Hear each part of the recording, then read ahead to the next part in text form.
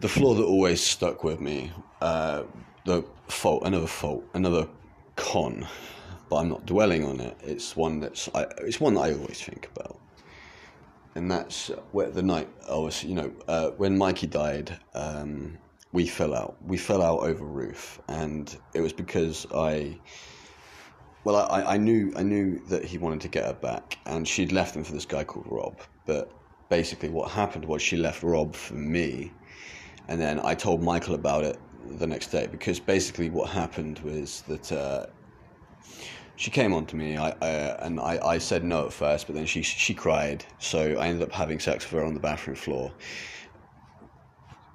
Yeah, I told Michael about it. I told him because he was my friend, and I don't know, I knew he wouldn't like it, but I told him about it. And then we fell out, and he died a couple days later, and I decided to stay with Ruth, and I ended up having a son with her out of guilt. This is it's the best, worst thing I've ever done, because I love Edward, but I do not love Ruth. I never did.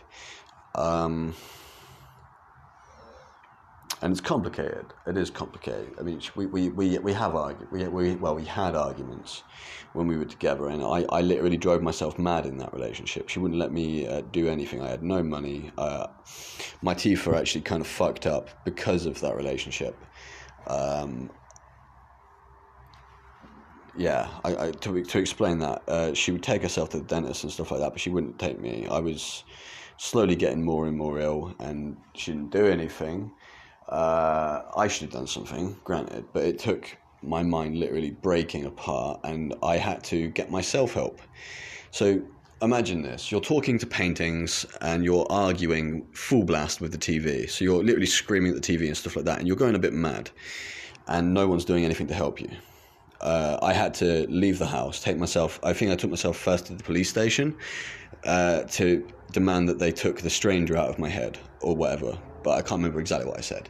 And then I went to the doctors after, and then I kicked into the doctor's office, barged in, scared the shit out of the doctor, and demanded they drill my brain out because I wanted the evil one gone, and stuff like that, you know. And yeah, it wasn't good. I got very ill. I haven't had a normal relationship since that, and that's another thing adding on to my fucked up nature. But I can't think of anything more fucked up than this.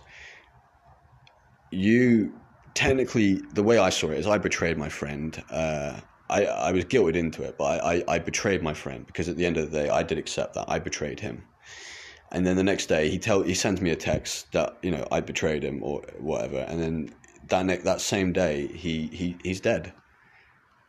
Like, teenagers, like a bunch of them, they're only kids. They weren't wasn't malicious. I don't think it was on purpose, but they killed him, and I went mad. I stalked them online. I stalked them in real life, and I got an apology from one for Barbara, and I could see they had changed. One of them called Reese. He worked out day and night, like he was trying to keep his mind off it. There was Molly who told me she had nightmares, and I didn't believe a word of it at the time, but I do now.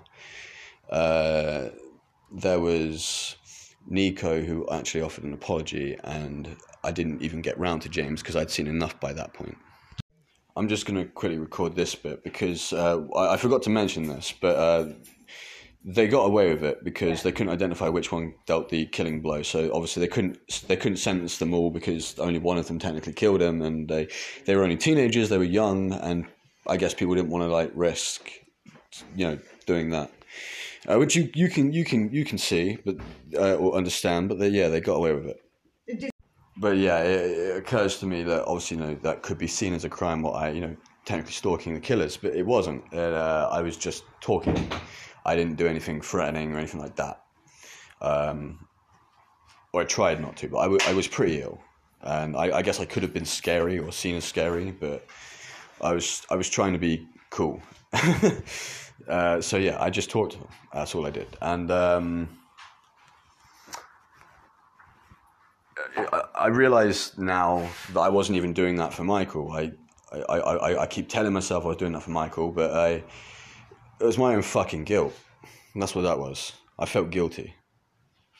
But we used to share our birthdays. I'm thinking on a lighter note now. Michael, Aaron, for years we shared our birthday, and Aaron wasn't. I mean, we didn't always, but later on. But that was during our teenage years. We used to share our birthday, the three of us, and that's a happy memory, one I've actually forgotten until just recently. But as I was saying, that it was like 11 years of friendship, and I flushed it down the toilet.